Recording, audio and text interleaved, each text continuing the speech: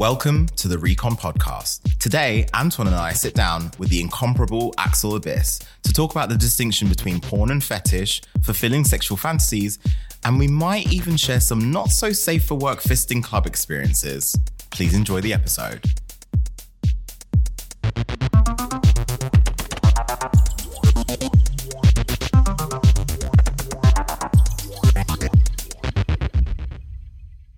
Hello and welcome to episode 10 of the Recon Podcast. Whoop.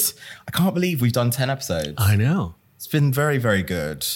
You're joined with, again, myself, Sandy, and Antoine. Hello, Hey, everybody. Antoine. Hey. The sun is out in London and we've had such a rainy patch of weather. It's been awful, so I'm really happy with the sun. I'm wearing shorts. I'm in short sleeve shirts today, so the guns are out.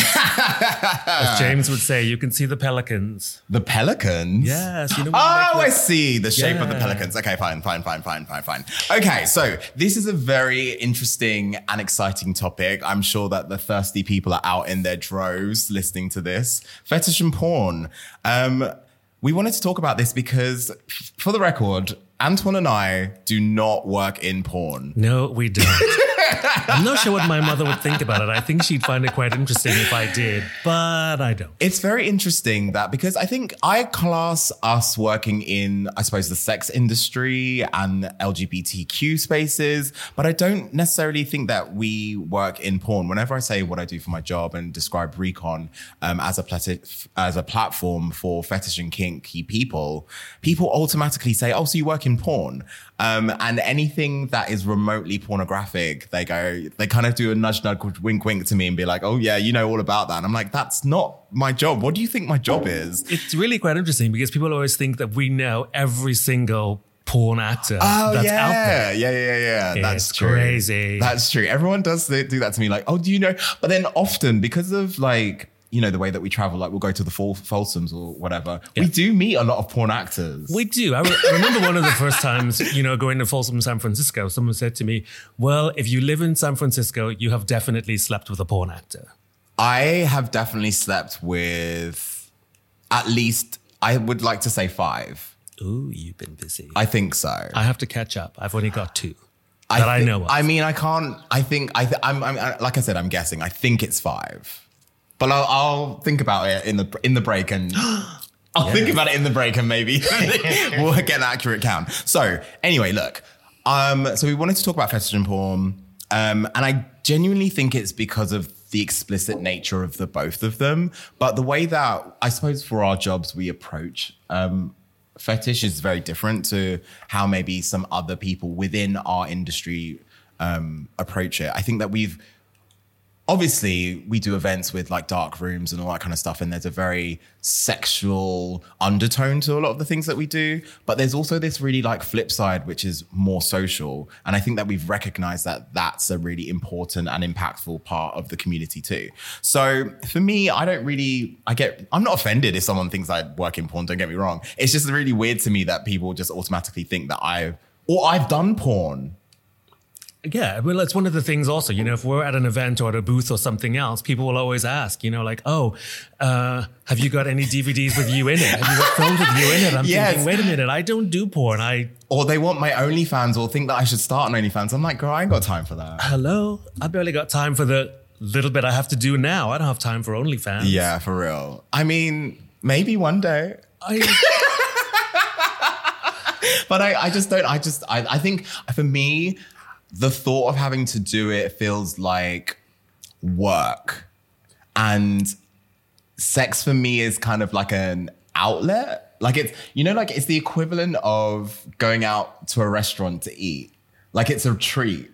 Yes. It's not necessarily something I want to do like every single day for my livelihood. I think that's very different for us though, because we work around it and we can see the difference. And I think over the years, I think people knew us initially or knew the brand initially for just these really hot and steamy, sexy party and sex events. And that's what people know. But of course, we progressed. And as we would say, we had an evolution within the brand and what we do.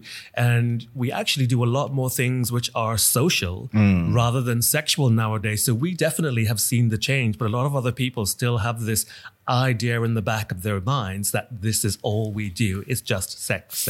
For sure. And I think one of the reasons why we had to kind of change tack or actually like introduce some new themes, not only to evolve, but I think that with the surge and importance placed on social media and content, and actually maybe people becoming a little bit more prudish and us kind of wanting to branch out of just like LGBTQ nightclub spaces and all that kind of stuff, which we can come on to a bit later on. Yeah. You know, we had to kind of embrace this kind of more social side to Fetish. But anyway, we're here. The other thing we can't escape is, you know, in the past or in the very early days of Recon, there was quite a lot of collaboration with a number of porn companies and porn houses. And that was primarily because they had no other platform apart from, you know, maybe their own to share or show their content. Yes. So one space where they could do it freely was on our platform.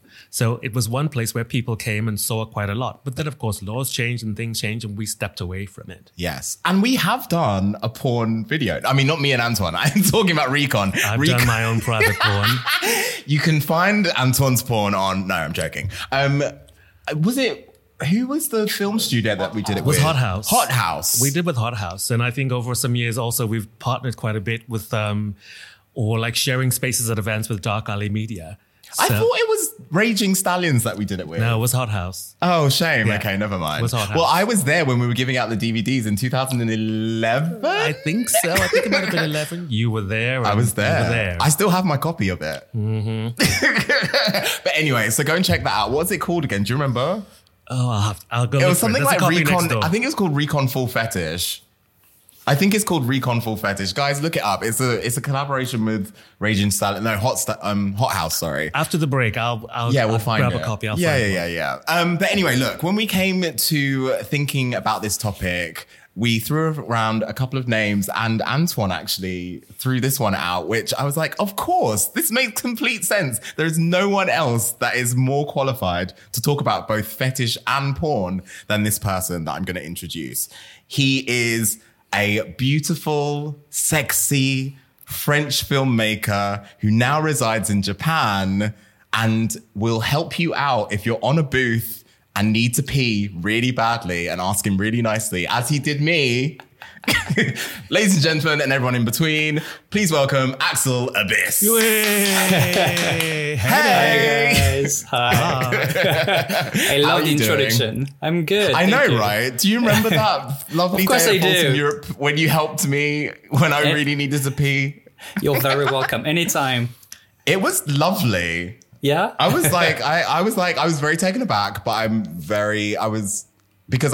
it's funny because at that point I hadn't met you, but I think we like had been speaking on Twitter and both like quite fans of each other. So when you came up to the booth, I was all like, oh my God, it's Axel. And you were starstruck? I was starstruck. And then, you know, you're hanging out and I'm just talking. And then I was like, I really need to pee. And he's like, oh, don't worry, I can help you with that. I was like, ah. So that was fun. Sorry, I'm just like spilling all your tea out in the public domain. It's one of the things that we also enjoy doing at our booth. If we can help other people to, you know, fulfill some fantasy or some wish, we do. Yeah. If other people can help us, I mean, bring it on down. You definitely fulfilled my fantasy that day. But anyway, look, how are you doing today? I'm great. Thank you. Yeah. How's the pandemic and lockdowns and how has it been affecting you guys in Japan? It's shit. It's shit, but, you know, last year was sort of okay compared to Europe, I think. We were doing all right. And now that I see all the US and also Europe going forward with the vaccine and Japan is way behind, it's going to shit now. And also we're hosting the Olympics in a month or so. And I was going to say. Yeah, I think they say 80% of the Japanese people are against it. And they're still going through. Oh, wow. So, like, yeah, it's weird. It's been weird. So, Tokyo is like, you don't understand. Tokyo is like my top like destination to head to. So I'm going to come and visit you at some point. I'm waiting for you. Yeah. Stop flirting with me. And then there will be 6. And then there will be 6, you stupid bitch. Okay, look, we're gonna get to know you a little bit better, because I'm sure that for everyone who really enjoys porn, there are several questions that are like roaming about people's heads about, like, I suppose the perception of what it is to be a porn actor or a porn filmmaker or whatever. But before we go into that, I just want to read this tagline, which I think is amazing, by the way. Your tagline is really, really good. And I want to understand how you got from, you know, this introverted boy in France to this fisting fetish extraordinaire in Japan. Okay. I'm going to read your tagline. I'm going to do it in my best sexy voice as well. Actually, now I've said it, I'm going to not do that. Okay. My hole is my curse. We must destroy it so I can find serenity. Isn't that lovely? I think it's beautiful. Right? It's actually on my t-shirt today. I'm wearing my own merch. Yeah, my hole is my curse. So for the people at home listening now, your speciality is kind of like more fisting porn, correct? Yes. So can you tell us a bit about your journey from, you know, France to Japan? Right. Where to begin? Well, the thing is, so me being in Japan has nothing to do with my porn career or with my fetish life or whatsoever. These are two very different, separate things. I've always had a fascination for Japan as like the youngest age. And then I met my boyfriend who actually lived in Japan before me. And then we moved here together. It's been 10 years now. But yeah, all that like porn, fisting, everything came from me being in Japan. Like in France, I was like very innocent, it was in my head. It was, I knew I was kinky. I knew I had fetish. I knew I was into a lot of things, but I didn't explore any of it, or not much. I embraced it once I got here. So around like 20, 22, 23 years old, something like that. What inspired it? Why? What made you get into porn? I never planned to do porn. The thing is, nobody plans to do porn. But you know, sometimes I actually get a lot of messages from guys saying like, I dream to be in porn. I never dreamed of being in porn. Like I never thought about it before anything. I think I'm a filmmaker. And so in France, I studied movies.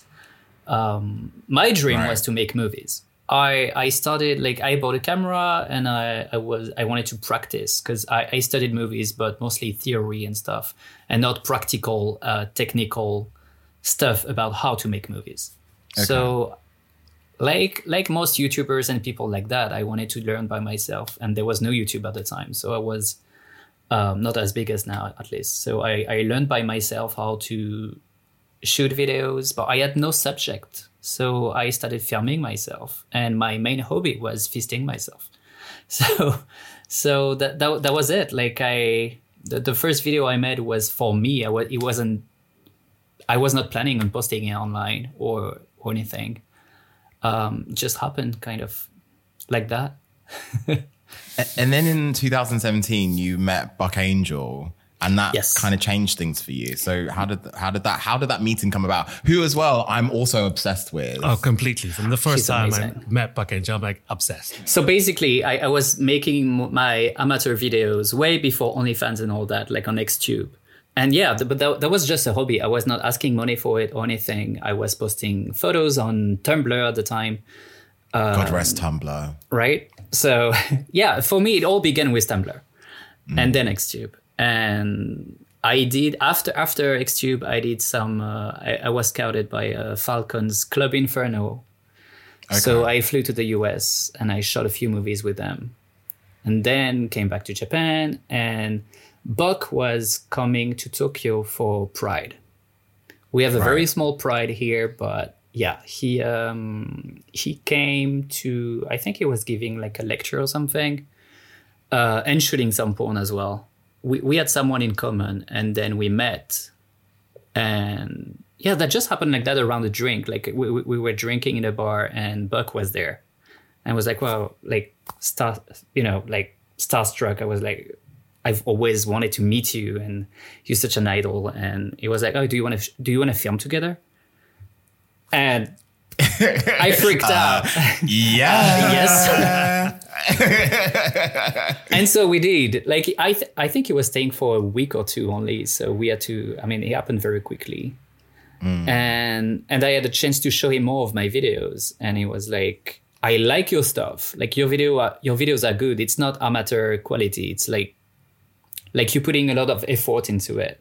And then he got kind of not upset, but like he got like, "You have to stop doing that kind of videos for free." Because people like you are ruining the business. Yeah. And I get it. But for me, it was just a hobby. I never, like I said, like I never planned to do it professionally. So for me, it was just for fun. And because of that, I never like really imagined I could have my own production. But meeting Buck Angel changed everything. It was like, no, you need to meet these people. He introduced me to the people who were working on his own website. And his team is actually the team working on my website. Oh, nice. Yeah. So yeah, that's how it started. Like I launched my website in 2017 now already. Yeah. Wow. And your performer list is quite expansive in terms of like representation. So not only like race, but also like inclusivity of like gender. So like trans performers, you've now have women on your website as well. Like was Buck as well one of the points where you kind of accepted a bit more of different like to make it more gender inclusive, or was that something that you just always wanted to do or always been into? Well, Buck is definitely the first trans guy I've seen in porn. And I knew nothing about trans people at the time. So that was kind of a shock the first time. And then I'm talking more than 10 years ago. So we had more than 15 years ago, like nothing about, we didn't see any trans men anywhere. Yeah, no, trans men especially, for sure. Yeah. And especially in porn, like the cis men in porn is, I mean, we if you don't have a dick in gay porn, you don't exist, basically. Well, at least, yes, like, at least that was that at the time. And so, I always had this fascination for Buck, and then I met him, and he, I learned so much more after that. And but for me, filming with trans people or with women, or it's not about. I know that it is somewhat educating people, which is great. Mm-hmm. It's giving like visibility to people, but also I just do what I want to do. Yeah. And I want to film with the people who turn me on, basically. Yes. So that's also something really important for me in my production. I don't film the porn that people want to see. I film the porn that I want to see. Got you. Yeah. So that's a really interesting way to do it, actually. So sometimes it's tricky because I have this deformation, or where like I want to ask people, what do you want to see? But also they want to see stuff that I don't necessarily want to do. Yes. And I suppose actually maybe is that the difference between like studio made porn and like having your own production, that you get, I don't want to say forced, but you have to kind of like make compromises when you do studio works. Well, I mean, imagine it's the other side. If you do studio work, you basically have to create for the masses. You can't create unique and individual products. And a lot of what you do is actually quite individual. And I would say very unique. Thank you. Has there ever been a situation in a studio where you're asked to do something or perform with someone that you don't necessarily want to perform with, but you just have to do it? Not really, but also... I mean, I never really struggled with that. Like I'm always open and willing to try stuff. Yeah. But they not like you step in the studio in the morning and they say, today you're gonna do that. So they not. Oh, it's not even. They don't give you like a preparation in advance. I mean, beforehand they ask you what you are into, what can you do, and especially because I do only fisting points. So of course they ask, can you do that? Can you do that? Can you double and stuff like that? Can you do this or that? And so I tell them I cannot do that. They ask you sometimes people you want to film with, but every time I gave them a list, I never got the models I wanted to film with.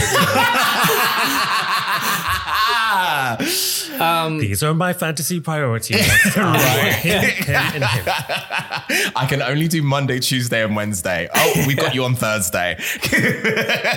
But also the thing is, usually they flying me from Tokyo to the US just for the shoot. So it's like, they have to schedule everything beforehand. And every day we shoot a different scene.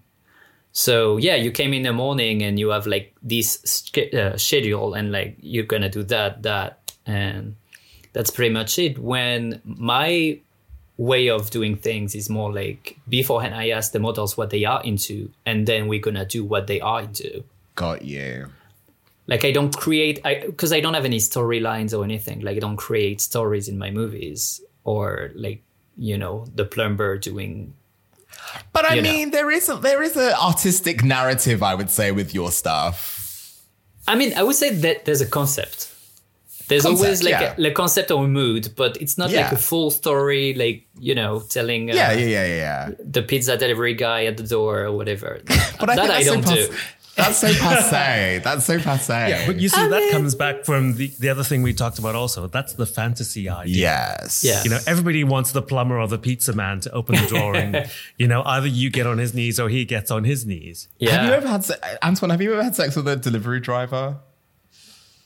Sorry, Deliveroo's are, for Axel, Deliveroo's are like... I know. The food. Right. Yeah, the no, food people. but I did once have with a taxi driver. I have never had sex with a taxi driver. Brought that bitch into my flat. No!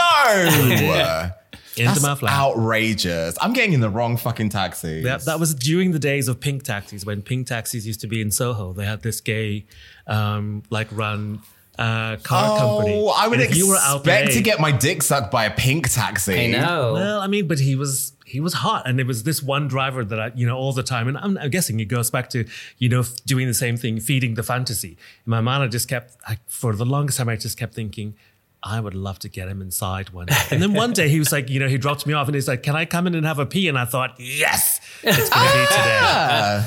And sure enough, I pounced. Live. See, that never happens to me.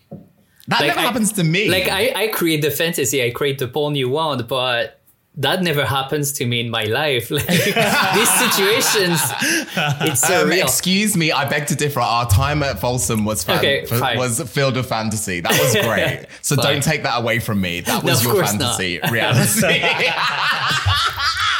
But like my ex-roommate in Paris when I used to live there it was happening to him every week.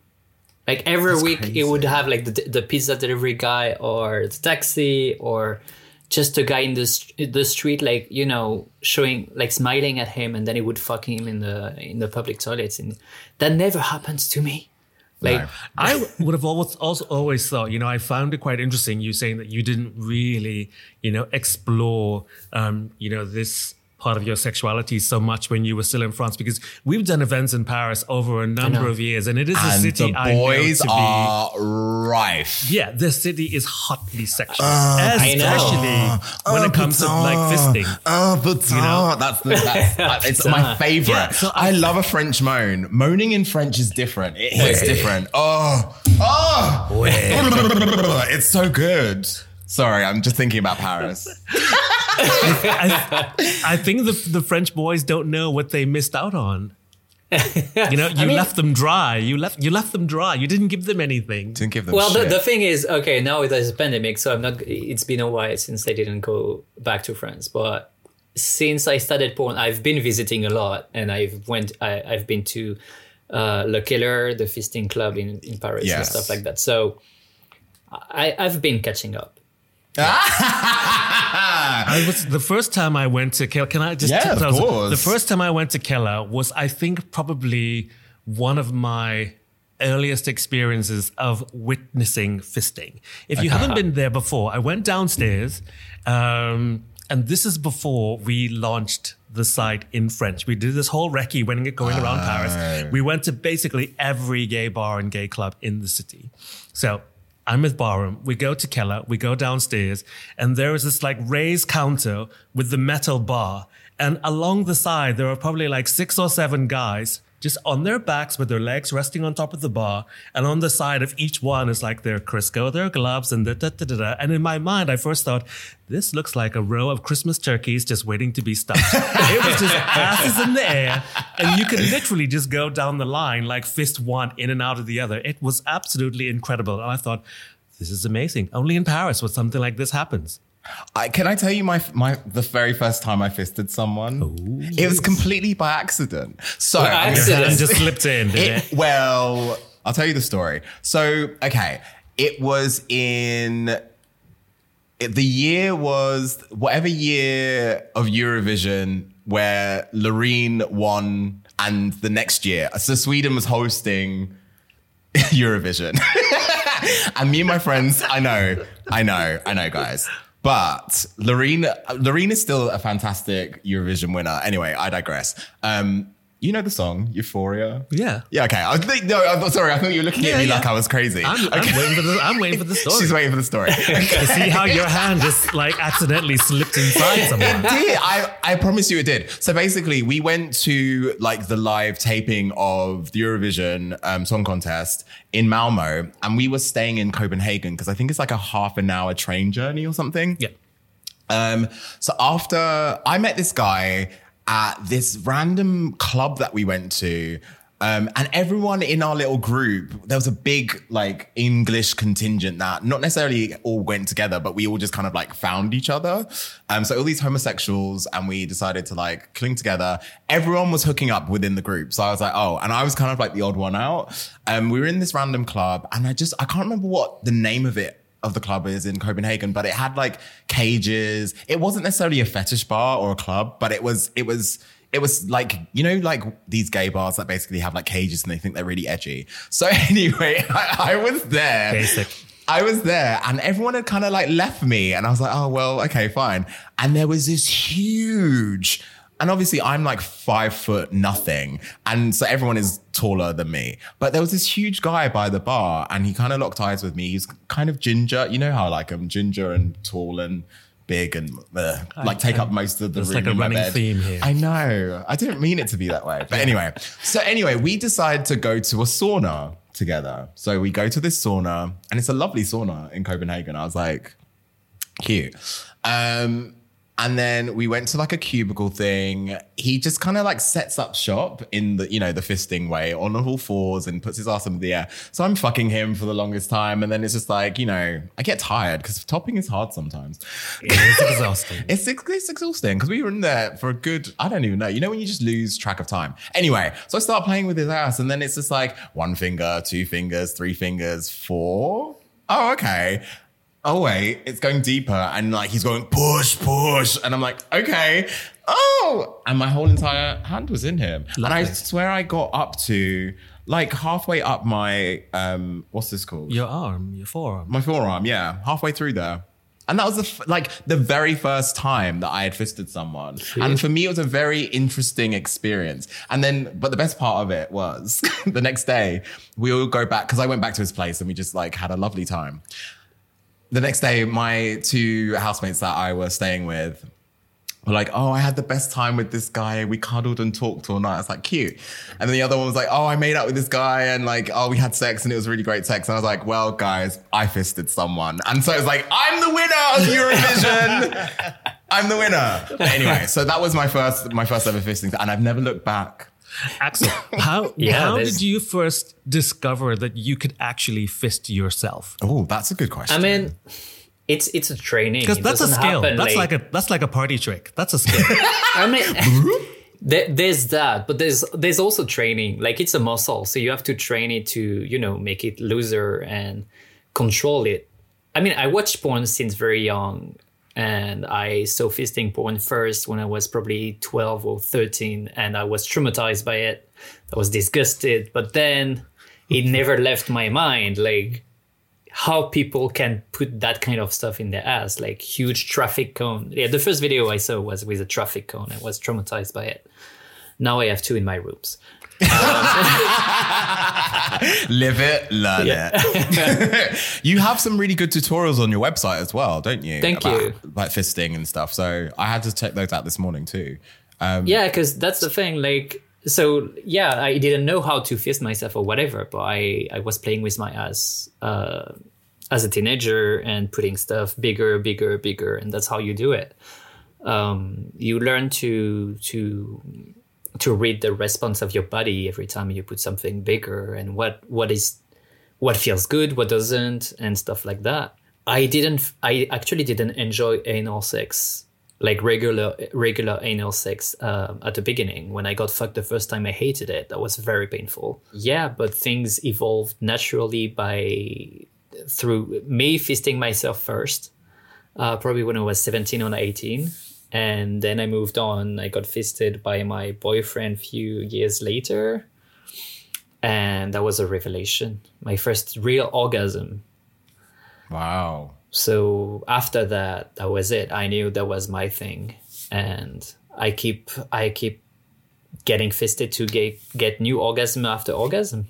Like, there's no way for me to go back to just regular fucking. I do enjoy it, but it's not enough. I need fisting. Okay, well, let's go into a little bit about what you're into. Like, so obviously the fisting thing is at the top, but like, say you want like are there actually, that's a good question. Are there times where you just want something that's a bit more like laid back or sensual, or different types of things? Like, what are you into sexually? And does it differ? Well, you kind of answered this already, but does it differ from what you're into when you're making porn? Right. Like private versus public. Is there a difference? Well, the first thing I want to say is that fisting can be very intimate and very laid back. It looks extreme. Yes. And in porn, you kind of have to show how, like you have to make it look like intense and hardcore. It's a lot more exaggerated. I mean, sometimes. But also, you can't exaggerate punch fisting.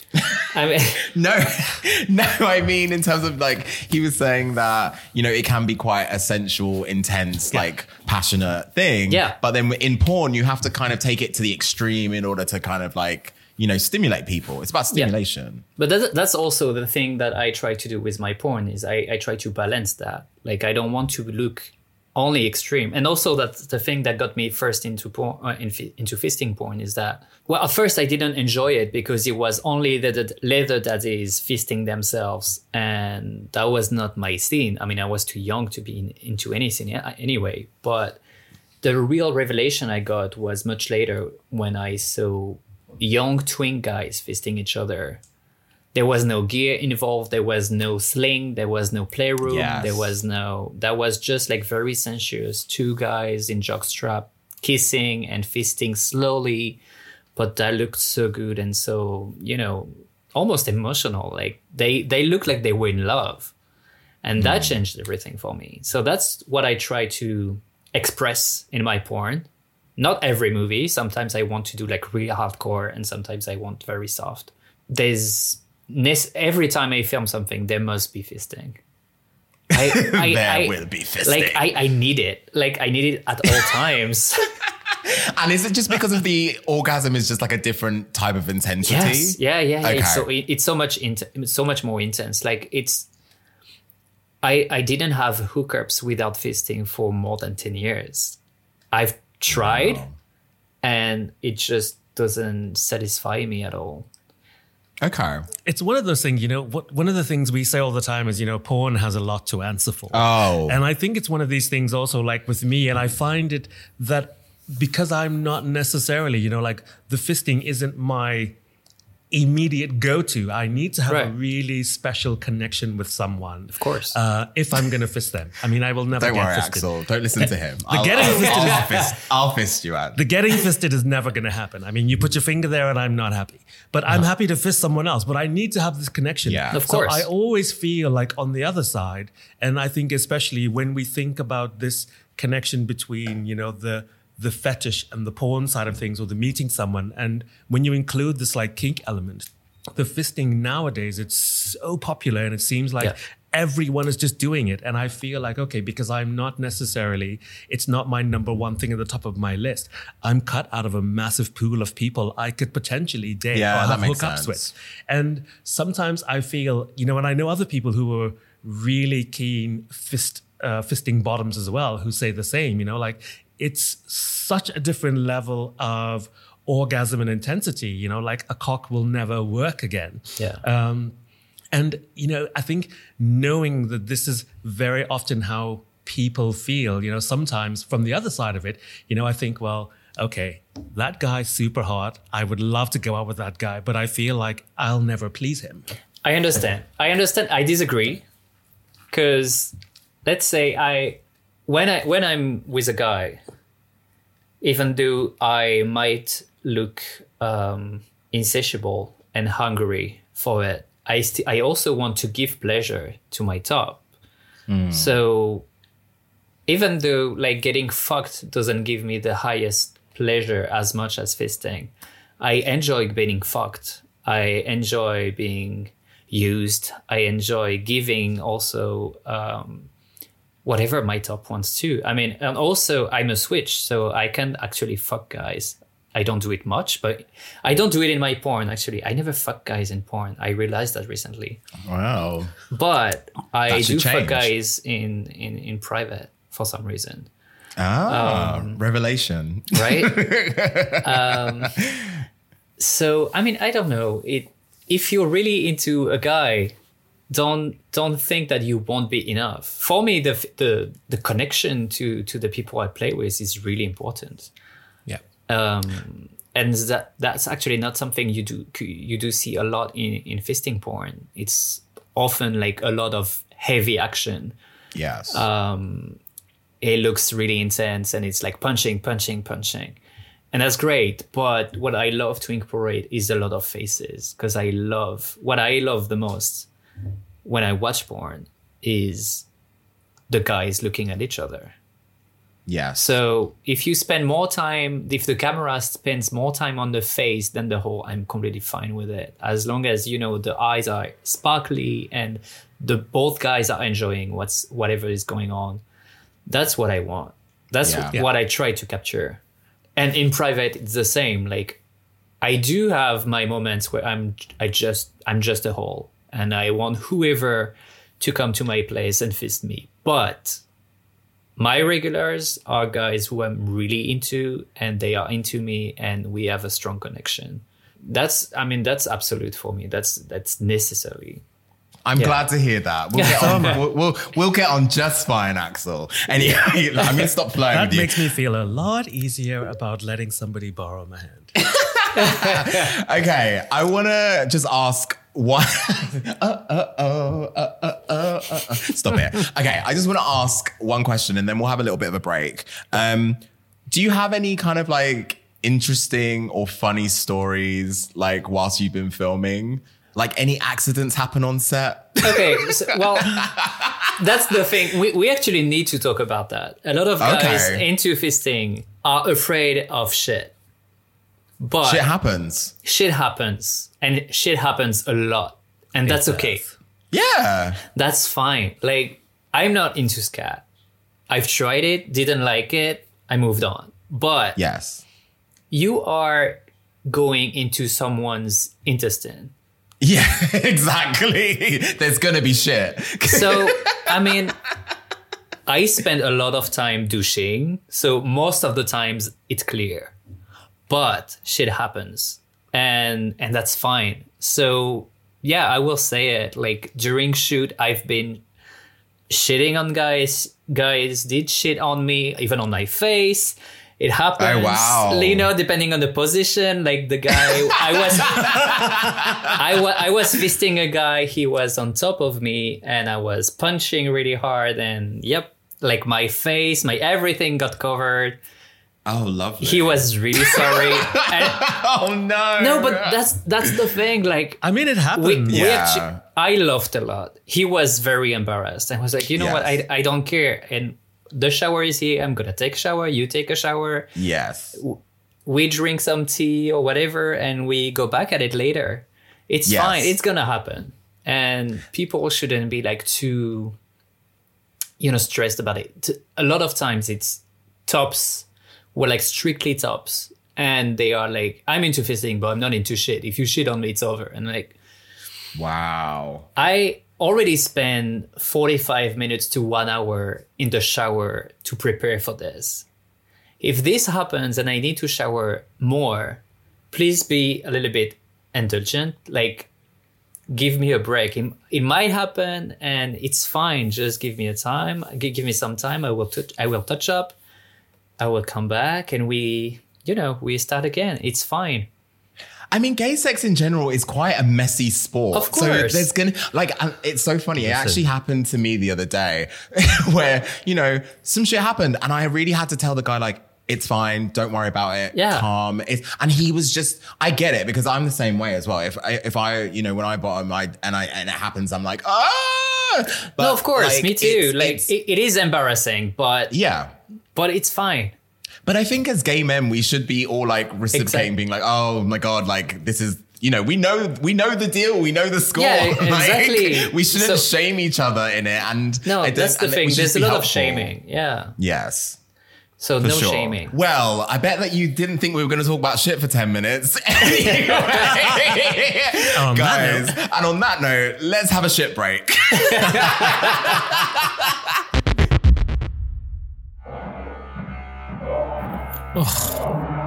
Again. Next door having all the fun again. Get yourself off and get even with Regulation.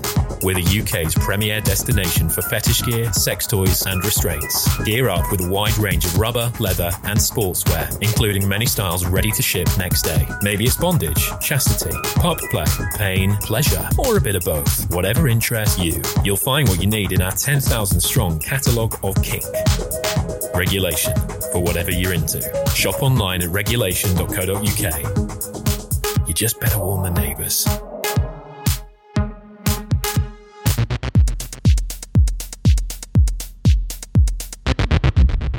And welcome back. Everyone feel refreshed and feel good? Yep. Because we're gonna have a debate. I feel like this second half is all about debating and trying to get to the crux of the issue here. Well, okay, look. Let's talk about, first of all, the distinction. We've spoken a lot about, obviously, your porn career, Axel. Why do we think that people put fetish and porn in the same category? And when I say that, I mean not only from people's perception, but also from everyone here is on social media, right? And I know, Axel, you've, come into quite a few troublesome situations with social media regarding your own content. Mm-hmm. And I know that obviously your content is pornographic, but even with Recon's content, we've been pulled up on certain things that aren't anywhere near, being porn. And I think that the reason why is because they're just both viewed as being explicit in nature, regardless of what the person is doing. So I'm going to ask the people on the call. What do you think what to you is the distinction between fetish and porn? Because as well, Axel, a lot, like, as much as obviously you do fisting porn, a lot of your porn is like geared up. So you're often wearing rubber or something like that. So that's why you're a perfect guest to talk about this. So for us, what do you think the difference is between fetish and porn? I don't see much difference. I mean, the way I do porn is very much me expressing my own fantasies. So I'm into rubber, I'm into peace play, I'm into all that stuff. And so I will incorporate in my porn. So, I mean, the way I make my porn is very much about, exploring. And I think fetish is that. I mean, that's what we do in events or whatever we are exploring with. I mean, we all have different aspects of, guys who are into rubber, some are femmes, or some are like more artsy. Especially in Tokyo here, we have a lot of cosplay. So you're going to see a lot of like manga characters in rubber, or I don't know. It's all like I don't know where I'm going with this, but it's all kind of like intertwined. Yeah, I get exactly. What you're saying. Yeah, It's all intertwined. Like, yeah. I do understand that, but I suppose like, well, Anton, what do you think? I think it's, like I mentioned earlier, I think the line gets really blurry because the two things do something very interesting for people, and that's creating a kind of a fantasy.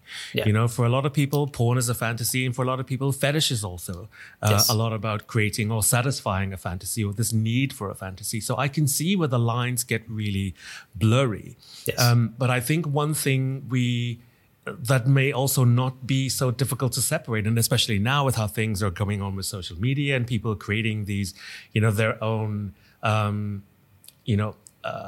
say porn for pay. The difference would be, I think, for a lot of other people is, well, number one, I'm not doing it to make money. I'm not selling it. There's no monetary value. There's no external exhibitionist, blah, blah, blah. They're not being exhibitionists about it. It's for their private, their own thing. And I think the difference, like I say earlier from our side as well, is that for a lot of other people, the fetish is the gear, maybe the lifestyle, the gearing up and socializing with mates or going particularly to fetish events. Whereas, porn is then more associated with public displays, with films, with money making, with direction, or with, putting your fantasy in some kind of a different kind of box, I guess. So I agree and understand what both of you are saying. I think that what I struggle with is, for me, fetish is a fantasy, and there is an aspect of, no, I'll start that again. It's porn is performative, right? Like it's an action for me. Fetish can be just a static thing, i.e., I can only describe it or explain it properly, I suppose, in with an example. A guy in a full rubber gimp suit is fetish, right? But and I see that and I think, okay, yeah, that guy is clearly into fetish and kink and whatever. And then if the guy was performing sexual acts in a performative way or on camera or whatever, then that's porn to me. So you can have both, but I think to group them in, and I'm talking about from a content point of view on social media or other kind of platforms, to group them both as porn doesn't feel right to me. And the reason why I say it is because your point is very, very good, Antoine, in terms of like the fantasy element is there, but someone wearing gear is automatically sexualized. And I don't know whether this is right or wrong, so don't shout at me just yet. Because at the end of the day, we all understand here that if someone's wearing gear, that doesn't mean that you have consent to do whatever you want to do to them. You still have to ask for consent. And what I struggle with is that someone in latex is perfectly acceptable in a fashion point of view. So lots of people on the runway have taken elements from, the BDSM community, and it's completely fine to jazzy it up as fashion, but it turns into a explicit thing if the guy is just kind of standing there in full rubber. Does that make sense? Yeah.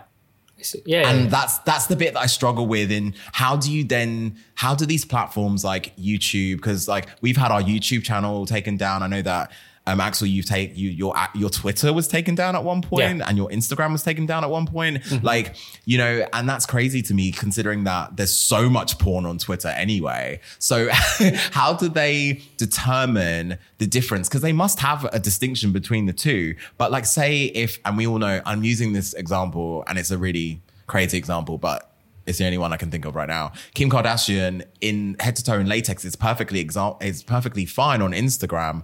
But if one of our guys is head to toe in latex, it's a completely different story. And we have to be so careful about that. And that's the bit that I'm trying to get at. Why is that distinction or that grouping together fine in one context and then a completely different thing in another? Why do we think that is? I mean, I think it's very cultural. It's just the box where we put rubber or even leather. I mean, not us, but the society as a whole is a sexual attire. It's meant for sex. Yes. And yes. And so even when a fashion designer is going to use those materials, it's to be edgy. It's to become edgy. It's to make it like more sexual. It's not innocent when whoever, I can't think of any name right now, but like a fashion designer is going to put like a whole rubber attire on his runway. It's to make it sexual. It is sexualizing because he knows the reaction, the people watching this show are going to be like linking those things together. Rubber means sex. And I agree that we should be able to wear rubber as we wear cotton or whatever, just because we like the feel of it or the look of it without being sexualized. But as a matter of fact, it's just like too rooted in the imagery of, sexual imagery. Yeah. I think this is where the debate comes when you think about society's perception. Does it mean that, every time people think about sex, they automatically connect it with porn? If we're going to be publicly sexual, and I think that's it. Just because you see sex does not necessarily mean that it equates pornography. It could just be sex. Yeah. But why is it that people assume that it's pornographic? Sorry, can I just jump in? I think that's also, I'm going to specifically talk about gay culture rather than society as a whole. I think that also might be down to the monetization of sex. So like things like OnlyFans, like me and my friend were talking about this the other day, funnily enough, because the things that some of the things on OnlyFans is really well produced and effort and all that kind of stuff. I'm not talking about that. But like the kind of maybe a little bit more amateur homemade stuff, you would normally be sending those to people that you liked. Like you wouldn't be making money off of those little clips those were to hook people in to want to have sex with you. But now that's all being monetized. So I think that even if you're seeing sex in real time, i.e. in real life, there's an aspect of this performative porn nature to it as well. Like if I have a threesome, I really like to sit back and watch the other two people have sex because it's porn in real life, So I think that that's the reason why it happens that way. The thing is, like, there is a big shaming on sex workers in general. So being a porn actor, being a prostitute, being a stripper, being pole dancer even, those people, we are automatically put in a box where our opinions or whatever in a debate doesn't really matter because we are sex workers and we are lower than the rest of the society, basically. A lot of times when we voice political ideas or whatever, at least in my case, if I give my opinion, I'm going to get replies like, your opinion doesn't matter. Really? Yeah, because you are just a whore. Yeah. Like, the society pushes the sex worker and the sex imagery down. Like and that's the same thing in fashion show when you use rubber or leather or to look edgy. It's like to play dirty a little bit. Right. It's going with a low, I don't know how to say it, but the low part of the society kind of thing. Yeah, I get you. But it's so weird because on the other hand, it is so celebrated. Like the saying is sex sells. So, you know, if that's the case, why is that? It's interesting that you talk about like the struggle of being a sex worker. Like, what would you say is the hardest part of being a sex worker or a porn actor as well? Is apart from like obviously the stigma that's attached to it, like, is there anything else that you think is like that you encounter real hardship about? Yeah, I think being a sex worker, like at least I can speak for the porn industry, a lot of people think that we are just models. So we don't think, we don't have opinions, or we don't even have desire. So a lot of times there's a problem of consent because people think, oh, you are object at our disposition. Because we pay to jerk off to you doing those nasty stuff. So yeah, you are just that. And we as sex worker are reduced to being just objects, and people don't want us to think or voice our opinions. Or, for example, I get every day tons of messages, people saying that I want to fuck you, but they don't ask me if I want them to fuck me. Yes, there's an assumption that you're already like you're exactly you're you're everyone's available. property. You are yes. No. So there's a lot of that. Yeah, I mean it happens a lot. A lot of people think that because you are, I mean I am a slut, but I am You're a consensual one. I am a whore, but still I do peak. I do have I have my own taste. I have my even in kink. I don't like all fetishes. I have my own fetishes. I explore. I'm willing to try things if I'm into the guy. But yeah, a lot of people think, oh, you do this, you do that, so you're in that box and you're available for whatever I want to do with it. If that makes sense. That must be difficult. And we can relate to that, actually. Oh, completely. I mean, we get it all the time, you know, like if we're at an event, especially, I'm going to always probably bring up the foursomes because this is usually where it happens very often, you know, whether it's we're the in biggest Berlin stage. Or, you know, Berlin or San Francisco, you know, even when we went to other events in Chicago or Washington, people would always just assume that because we work for, you know, for Recon, you know, you're connected to this fetish brand. We're standing at our booth in our gear and we're looking very edgy and very sexual, then therefore we must always be available to them. And very often people would just come and they just touch and they grab and they just think that it's okay. And it's like, no, why would you think this is okay? That's crazy. That's the thing. Because, well, in my porn, of course, I'm showing that side of me, of someone being available, someone being willing to get fisted at any time by anywhere. And it is kind of, it is me. It's not a persona. I'm not faking it. I am like this. Like I'm most of the time horny. But as a human being, when you come to interact with me for the first time, you still should have some boundaries and, you know, introduce yourself and I don't know, treat me as a human being to begin with. You would think that that's a basic thing though. Yeah, but it's not. It's not. Yeah. Sex, sometimes people lose all basic sense of decency. Yes, I understand that. The thing is, if you're being nice to me, there are really high chances that I will let you fist me. So just be nice.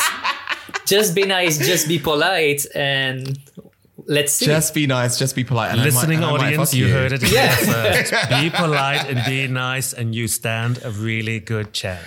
Oh dear. Okay. I'm the same. It's all about the approach. Yes. No, You know, of course. It's the same, you know, we were talking about, you know, sometimes, you know, bottoming or topping. And for me, it's all about the approach. If your approach is not right, that culo is cerrado. No, not you bringing out the Spanish. Culo cerrado. I hate you. You better come correct. Come correct. We've spoken quite a bit about like fantasies and kind of fulfilling those. Yeah. Has anyone, well, this is for everyone. Has anyone ever kind of asked you to fulfill a specific fantasy? And did you do it? In a both, well, I suppose for you, Axel, or I don't know, actually, maybe Antoine, you've done porn as well, but like in a porn sense, but also in a fetish sense, is there anything that anyone's kind of asked you to do or that you've wanted to fulfill yourself?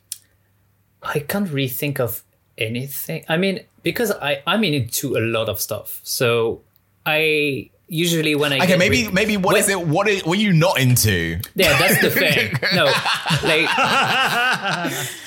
every time I'm asked to do scat or feet, and I'm not into feet and I'm not into scat.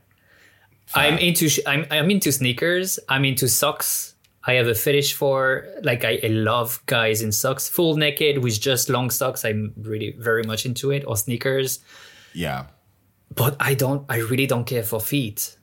And that makes sense. Yeah. I get it.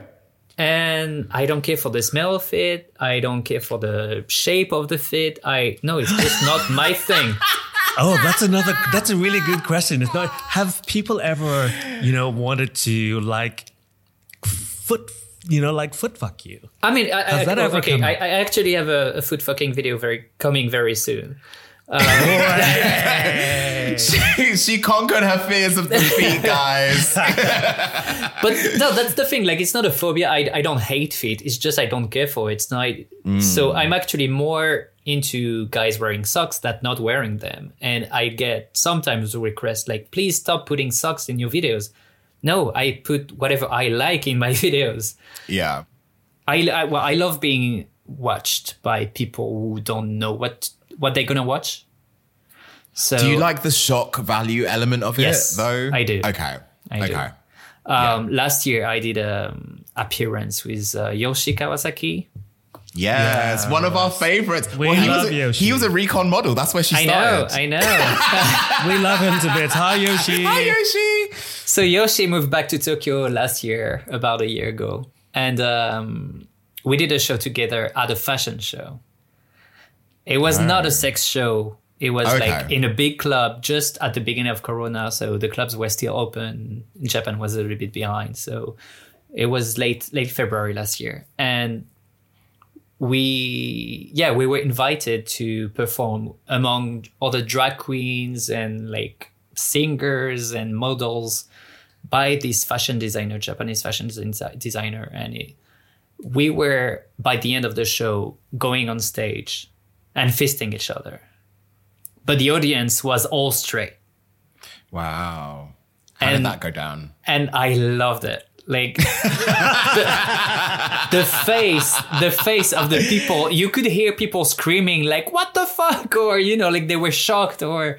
No. It was so good. I love it. You just like to stir shit up. That's all it is. But, because I've performed in front of gay people. They know what to expect. Like they know, usually it's also advertised like they're going to be a fisting show or there's going to be a sex show. But when they don't know and they've never seen any shit like that before, that's epic. Like, wow. I love it. Okay. Well, I mean... shock and awe. Yeah. Right? Just go for it. I love that. So you've spoken a little bit about like you doing shows in Japan with Yoshi. Like, what's the fetish scene like in Japan? Is it very progressive? Because I imagine, well, I have this impression of Japan being this weird dichotomy of very culturally kind of, I don't want to say reserved, but like restrictive maybe. And then on the flip side, there being this really, maybe to use your word, bizarre sexual expression. So I feel like fetish isn't so far removed from that. Like what's the scene like in Japan? I wouldn't say there is a big fetish scene in Japan. There is one. We have a few events. The thing is also it's hard for me to talk about it because, Japan is a very closeted country and I'm a foreigner. Okay. So I'm not welcome everywhere. There are many underground events that are organized by Japanese people for Japanese people, and it's very secluded and discreet. So I'm not always aware of everything. And on the other hand, you have other events which are much more open and to anyone. The kink scene is very much into hard S&M here, like like really hard impact play and stuff like that. So they don't want to, for example, they often scared of having foreigners coming in because they're not sure that they would understand the rules in Japanese about safety and things like that. I do speak Japanese, but it's not always enough to, be invited. But on the other hand, you have events. There's one party called Department H. It's mostly drag queens. It's not a gay event. It's a straight. It's a whole mix. Like it's a lot of different people. But it's a mix of shows from drag queens and sexy wrestling. So you have women wrestling in lube and stuff like that. And sometimes singers and sometimes acrobats. It's a little bit of everything, like a kind of sort of a freak show. It's very funny. The music is very like 70s disco, but Japanese. I love the concept already. It's a very weird mix, but I love it. It's always a good time. We're coming for a recce. We're coming to see it, investigate and explore and figure out and then bring that concept back. I really would like to see the accountant look at that trip and be like, why are you expecting the trip to Tokyo? We were on a recce, we were on a business trip. Yes. Oh dear. And so at that party, you're going to see like a lot of people in rubber. We have a very amazing rubber designer here who makes like very like avant-garde fashion pieces in full rubber. So that's always very cool. You have some flogging and stuff like that. No sex, except that one drag queen who gets fisted at the end of the shows every time on stage for some reason. She's not part of the program, but it happens every time. I join her a few times on stage too. But yeah, it's a very fun show, fun party. I don't think it's happening right now because of the pandemic, obviously. But I'm looking forward club reopenings and stuff and doing these events again. And Yoshi actually and I and another friend, we were working on an event. I think maybe you remember. I actually contacted you. Yes, I remember. Yeah. So we wanted to make like this social fetish event happen in Tokyo because we don't have that in the gay area. We don't have any clubs or anything doing anything fetishy. So we wanted to make something happen, and then Corona appeared. No, I think I would really love you to do something, and obviously we'll give you a shout out on Recon as well once you get it up and running. When you can do it, definitely let us know. Yeah, thank you. I really want to make it happen because the gay area here in Tokyo is actually rather small. I mean, if you compare to London or wherever, it's really, really small. It's thousands of bars in one street. Like it's very tiny bars with like 3 seats, 4 seats, on top of each other. And we don't have any big clubs in that area. But some bars are bigger than others, and there are a few dance floors. There's something to do there. But cute. It has to happen. Yeah, we have to make it happen. Make it happen. Yep. Okay, yeah. Look, last question for everyone. And I'm going to maybe change it for us because we don't do porn. But, so, Axel. You do porn in private. I don't record my shit. What? No. Okay, sorry. Before we go anywhere, I cannot. What? I'm in the moment. I can't. I know. I really, I'm so terrible. For some reason, boys always want me to record. They're like, oh, can you film you fucking me? Yeah, I know, but I can't. The thing is, for me, do you not do that? I don't film in private. Not anymore. Because it's work now. Thank you. Well, it's not work for me, but what I'm saying is for me, it just takes me out. Shut up. Fuck you. I saw that face. It just takes me out of the moment that I'm doing. If it's like, oh, we're getting out our phones and doing stuff and saying, I'm just like, I can't abide it. I don't even film myself jerking off to send to someone. I just don't have those type of videos. And since the pandemic, girl, all of my photos are of my dog. I don't really take any, but I don't, some people have so many pictures of themselves naked, hard, but I just don't have that. Okay. I just don't spend time doing that. And that is a disappointment for people because they want you to send them thousands of photos. And I'm like, girl, I would, and you know me as well. I like to be photographed, but I'm very picky about the photos that I use. And even on my Instagram, like it's all curated in a way that makes me feel comfortable. So then I'm going to be uber critical of like my dick pics. Just Tara says, find your light. And I have on the 5 that I've selected that are in current rotation, and that's it. But I don't feel the need to take hundreds more. But anyway, that's just me. And during sex, I'm like, don't take me out of what we're doing, like to film. Yeah. I don't know. I don't know. Times. I mean, I because I love being watched, I still take pictures or like videos sometimes that they will post on my website. But also, I'm very much into webcams. So, see, that's hot.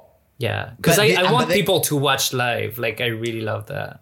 But you see, my problem is not necessarily being filmed. My problem is you stopping what we're doing I agree. to then film. Because then for me, it turns into this performative thing. Like, oh, the camera's on. Now we have to, as opposed to what we were doing before. So if it's just there capturing be yourself. No, but no, just be yourself. No, it's one thing. I hate the. No, because you said that. You said that I'm not earlier. saying like, it for. You said like earlier that porn has to be performative, but it doesn't have to be. It doesn't have to be. All I'm saying is... porn is better if it's not. So stay yourself and film yourself. And the thing is this, more often than not, if it has happened, it's not me that changes. It's the person that wanted to be filmed. Right. Their demeanor changes because they make it about the performance because they want the camera to capture that. So then for me, it's just like, oh, this isn't fun anymore. You know what I mean? So rather than just capturing the moment, they want to actually make porn. Right. Right. And that's the thing. If it's a case of like, oh, I'm enjoying this so much, but I want it to be filmed, then I'm not into it. If it's like the webcam thing, it's hot to me because it's already kind of set up in a sense, then that's fine. But like for me, that's what I mean by the performative nature of it. It just changes the dynamic as soon as you say, oh, let's film it, because you're enjoying it so much. Like for me, I'm enjoying it so much that I'm like, nothing can really interrupt my enjoyment of it. So that's what kind of it's a boner killer for me. I understand. That's what I'm saying. One problem about that is, especially in the fisting community, now with Twitter, I'm not on Twitter anymore, but the fact that not everybody, most of the guys in the fisting community are posting their videos. It becomes a competition sort of things. And I am part of the problem because, of course, I'm making videos and you're forcing them to compete. But like, I really hate the competition. Like for me, it's really about the connection, and you don't have to take double fist, and you don't have to take to the elbow, and you don't have to get punched or whatever. It's just, I want to film orgasm. I want to feel the connection. I want to film guys having a good time. And I feel like a lot of people now are forcing themselves to film and to take the hardest they can instead of really like relaxing and having a good time. So sometimes it's easy for me to say, but it's just good sometimes to leave the camera behind or just don't use the camera for once and chill and enjoy. But fisting for a lot of guys became a sport, and I don't like that. Yeah. It's really not my thing. So for whoever is into fisting and who's listening to this, you don't have to compete. You don't have to prove anything to anyone. Just take pleasure with your hole or your fist and just enjoy the ride, and that's it. Do you hear that? Note. Boys, take note. Look, you kind of answered my question, actually. So I think this is quite a nice time to end on, actually. So tell the people where they can find you, what projects you've got coming up, because you've actually worked with a lot of our Recon favorites. We've mentioned Yoshi Kawasaki, Sam Siren has modeled for us, Flyboy Chi has written something for The Issue before, and Jamal Phoenix performed at our cabaret. And I still have to meet him, because if I produced that film, he's in Jamal, but I haven't met him yet, and I can't wait to meet him. I know. Yes. I mean, we've been chatting a lot, but I can't wait to meet him and film with him. I know it's going to be a very special time. What else have you got going on? What have you got coming up? Projects that we can look forward to? Because Japan is in such a weird situation right now, I am kind of stuck here. I don't know if I will be able to travel again to Europe or the US anytime soon. I'm hoping. So for the time being, I'm actually focusing on my own playroom. I just started like last month getting a new room and I'm working on it. So I have a playroom. I'm exploring with more and more Japanese guys here. So yeah, that's my thing. Like I'm introduced fisting to a lot of new guys in Tokyo and expect a lot of new Japanese pigs on my website.